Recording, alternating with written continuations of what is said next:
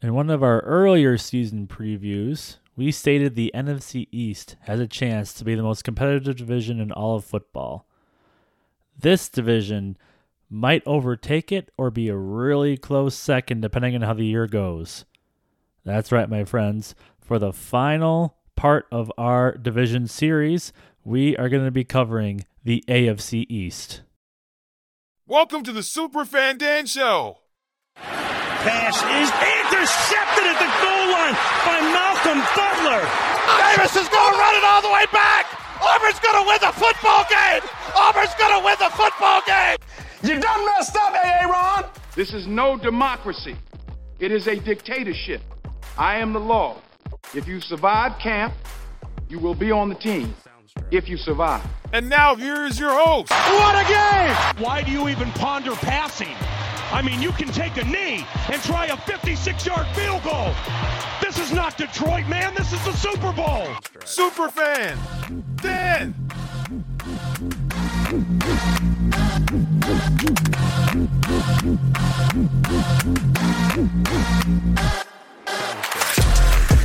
Welcome back to the show, and we have finally made it to the end of the season division previews because the NFL season is starting later today, and I am super stoked and excited for that.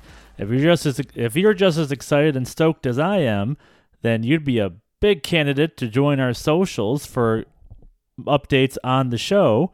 You can join us at Superfan Dan Show on Twitter, X, or Instagram. Your follow would be greatly appreciated.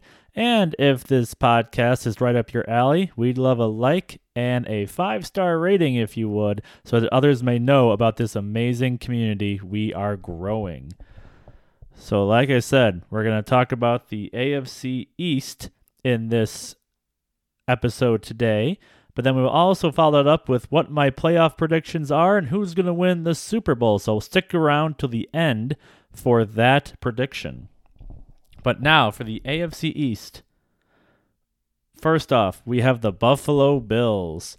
Over under 10.5 games this year for win-loss total. I have them over. The Bills are a great team. I think we forget that last year because the season ended so quickly for them in that 27-10 defeat against the Bengals in the playoffs. Just fell short of where they wanted to be. I think losing Damar Hamlin in that horrific, scary incident played a huge part in how they came back and how they played. But despite that, past 3 years have been rough for them as far as having luck at the end of the year would be a good way to put it. Now, what the crazy part is their top 10 in special teams, offense, and defense. They are loaded all over the map. All over the map, and it's not even close. For instance, they have Micah Hyde, Tre'Davious White, Leonard Floyd. They have all these players that are going to produce big numbers for them again. And on offense, you got Gabe Davis, Josh Allen, tight end Dawson Knox, and now you have Dalton Kincaid, which I think is a great fit for Josh Allen and the Bills. Stephon Diggs has had some issues with the team right now and with Josh Allen, but hopefully they get over that because they do need him in order to be a successful team. But if you look at the last 3 years, they just cannot get over the hump. 3 years ago, they lost to the AFC Championship game to the Chiefs. 2 years ago, they lost to the Chiefs again. 13 seconds game. They took the lead. They had the best pass defense in the league. They let Mahomes throw 2 passes up the middle, kicked a field goal to tie the game, and then won in overtime. And then last year they just fell flat against the Bengals. So they need to find a way to get over that hump because they're still in a Super Bowl window, but those windows close without any warning at all. So I hope the Bills can overcome themselves and give that fan base at least one chance at a Super Bowl because that fan base deserves it. Absolutely deserves it 100%. So I think the Bills will be fine this year. They just got to show up in the playoffs this year. Next up on our list, we have the Miami Dolphins, a team that was looking great last year until Tua just went into concussion mode. And it's no fault of his own. Just put in a really bad situation, had a really bad hit, had his fingers kind of stiff, and it was a scary moment. If not for Damar Hamlin, yeah, that's the thing. If not for Damar Hamlin, Tua would have easily been the biggest story in the offseason. People forget that happened with Tua because Damar Hamlin was this close to dying. And the crazy thing is, Tua talked with his family about possibly retiring this past year. He's only 25, but concussions are a scary thing that can set you back or make you end up in a wheelchair. So I don't blame him for thinking those things. It's a smart thing to do. But he was looking so good last year, and if he can build off of that and stay somewhat healthy and stay upright, he still has Tyreek Hill and Jalen Waddle. I looked at the stats from these two guys last year. It's insane how much they're used. Either one is good for fantasy. You're good with either one. Hill had 170 targets. Waddle had 117 targets. Hill had 119 catches, 1,700 yards, and 7 touchdowns. Waddle had 75 catches, 1,300 yards, and 8 touchdowns. Whoever the quarterback is, they have maybe one of the best receiving duos in the league, and it's tough. I don't know if they consider them the best, but they're close. If they're not the best, they are really, really close, quite honestly. So they're definitely still going to have the firepower to go with any quarterback they have, but Tua will definitely get them over the top. And then new defensive coordinator here, we have Vic Fangio. It'll be very interesting to see how he does with this defense that kind of had a rough end of the year last year. Not going to lie, but it's going to be very interesting because when he was taken as the defensive coordinator, and this is from Yahoo, he singled out pass rushers Jalen Phillips and Bradley Chubb, defensive tackle Christian Wilkins, and safety Javon Holland, who should be a huge part of the scheme. So that could be hit or miss. If they respect Vic Fangio, this team could take another leap. If they don't respect him and think he's a fool for singling them out like that, then this defense could be a little rough. They do need to improve on takeaways. They only had 14 last year. They had to be more opportunistic. They did get Jalen Ramsey to help with that, but Jalen Ramsey got hurt. So now all of a sudden, you look at their defensive backfield, and you still have Xavier Howard, great player, but then you have Kadar Koho, and then you have Eli Apple. That could be part of your dime package. Have fun with that, guys. Have fun with that. Wish you the best of luck. Might not work out too good for you guys. Over-under for this team is 9.5. I have them slightly under, probably at 9. Unless Tua can stay healthy, then I could see 10, 11 games to overcome some of the defensive inefficiencies they might have, especially if they have to play Eli Apple. Have fun with that. Next up, we have the team that used to be on top of this division for 2 decades. That's the New England Patriots. And the big question with this team is Mac Jones the future? He was benched last year for Bailey Zappi, and then Zappi underperformed, and they put in Mac Jones again. Still boggles me that Mac Jones won a football game by only throwing 3 passes in a game a couple years ago. But I never believed in Mac Jones, but this is his make or break year. If he can prove he can do something as the starter, he'll be the starter. If he's not, it could easily be a quarterback carousel all over again that a lot of teams go through when they lose a star quarterback. Miami did it with Marino. The Browns have done it for all of eternity. The Packers have avoided it because they always have someone in their back pocket, which most teams don't do because they want to win now. So very interesting to see if Mac Jones is the player or if he falls flat in his face. Now, what's great is he's going to have a lot of help with him. He's going to have Devontae Parker, and they picked up Juju Smith-Schuster to hopefully regain his Pittsburgh form for the Patriots this year. They have tight ends Hunter Henry and Mike Gesicki, pretty good 1-2 combo.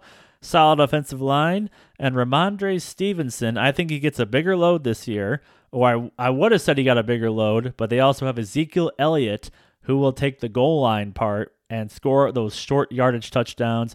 If Ezekiel Elliott can be half of what he was in Cowboys, I think they could have a solid running game. But it all does hinge on Mac Jones and his success for the upcoming year. Now, the one thing that is probably a guarantee for the Patriots is they will have an excellent defense. Their defense has been top 10 in yards allowed or with the scoring average allowed, top 10 the past 11 years. So over a decade, this defense has been insanely solid. And what's great is for this team is that they still are loaded. They still have Matthew Judon in that defense. Jabril Peppers joins this squad. A lot of guys that you don't want to cross because they are stingy, they are stubborn. And can the defense help this team win some games? Absolutely they can. But if Mac Jones doesn't produce the way he should, they can't carry a team to the playoffs. So I think New England is the worst, New England is the best worst team in any of the divisions because I think they'll finish last. But it's going to be very competitive last. Whereas if they were in another division, they might win that division or finish at least second or third. But in this division that has a bunch of dogs in it, I probably see them finishing last. I see them finishing 7 wins or 8 wins this year for the Patriots. And last but not least, we have the New York Jets. The New York Football Jets. Nothing's happened with them in the offseason, right? Oh, man. They get Aaron Rodgers in that infamous trade that took forever from the Packers. They swapped the first-round picks. They swapped some late-round picks. And then if Rodgers plays 65% of his snaps this year, then the Packers get the Jets' first-round pick in 2024. I know LaFleur, or I think the head coach of the Packers, or somebody said that the Jets are basically Green Bay East. And if you look at their team, I mean, you got Aaron Rodgers. They picked up Randall Cobb. They have Allen Lazard now. They picked up Adrian Amos as well to be in the safety position, probably as a backup. So he did bring some players with him. He also has Nathaniel Hackett, who was his offensive coordinator in Green Bay when he had those MVP years. So it's going to be a fun year for the Jets. But the question is, which Rodgers shows up? If it's the Aaron Rodgers from last year, the Jets are cooked.